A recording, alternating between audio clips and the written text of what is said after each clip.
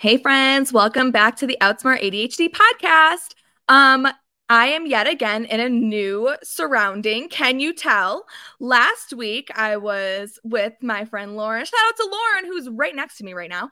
And I'm with her again today. But we are in this super fun resort up in the mountains in Colorado, and I am living my best bougie life in her mom's condo with her. So we're having a great time over here. And that's why I'm in yet another place. If you're watching this on YouTube, one of these days I will get the videos on YouTube. But guess what? I have ADHD. So I'm not sure when that's going to happen, guys. It'll be sometime in the near-ish future, which is sometime between now and 10 years from now. Okay, so let's talk about the topic for today.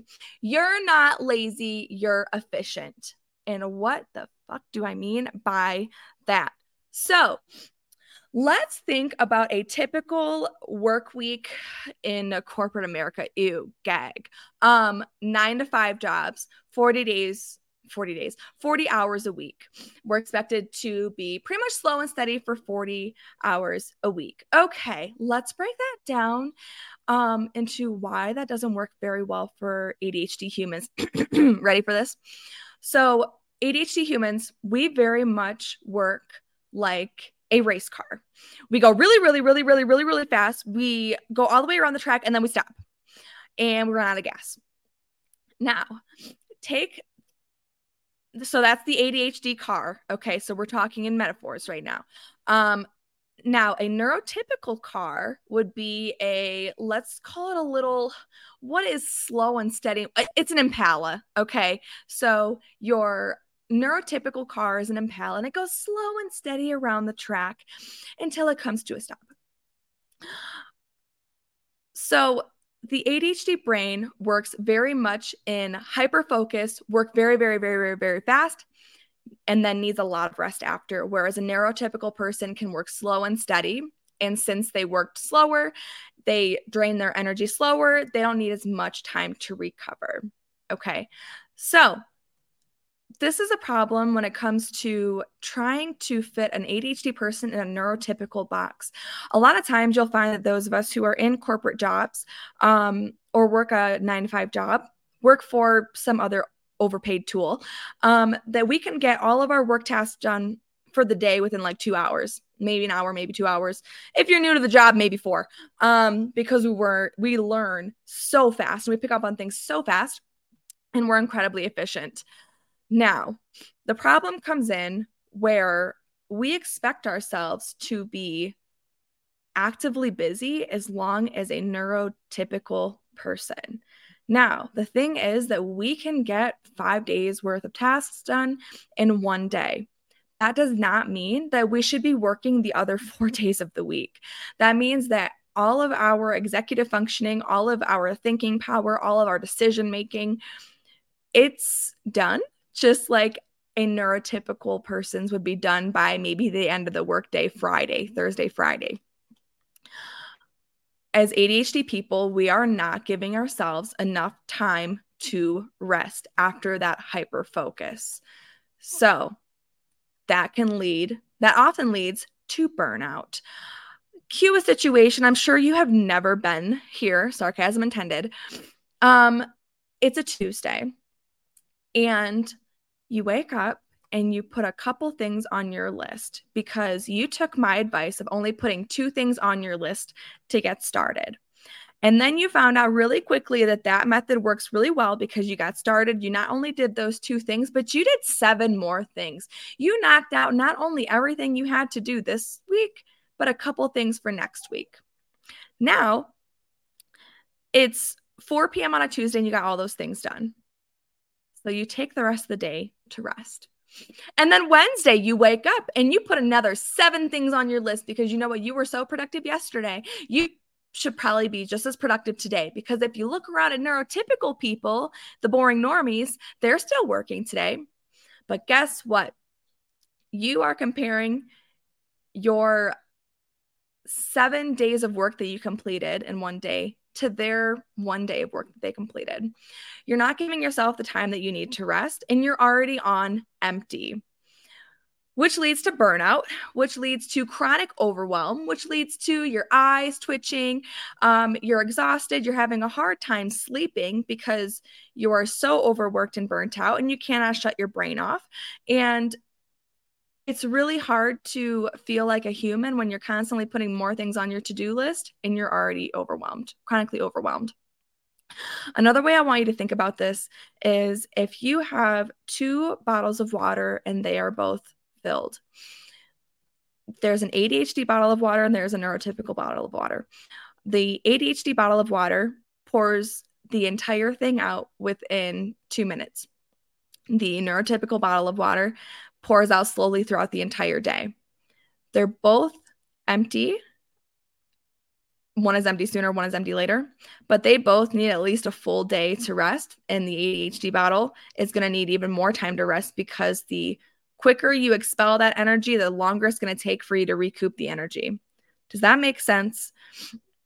The faster and more efficient that you use your brain, the more things that you're getting done in a short time, the longer it's going to take for your brain and your body to recover, because we are working exponentially faster and more efficiently than neurotypical people.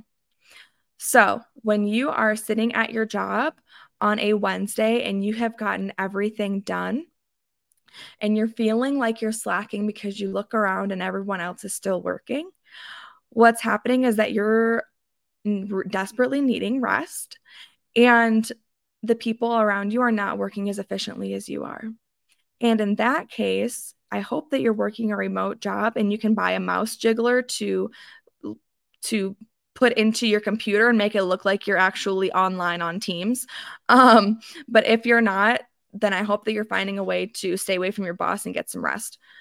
But the main thing is not to feel the guilt. We have this adorable little dog, Sophie, with us because of course we're not going to leave her at home. She had to come to the condo too. She's adorable. So that's who you just heard right now. She's so cute. Yes, Sophie, I'm talking about you. You're adorable. Where was I at? Turns out I have ADHD. But no, you need all of that time to rest. Make sure that you're trying to stay away from your boss, because take away the guilt. You need a lot more time to rest because you're way more efficient. Okay.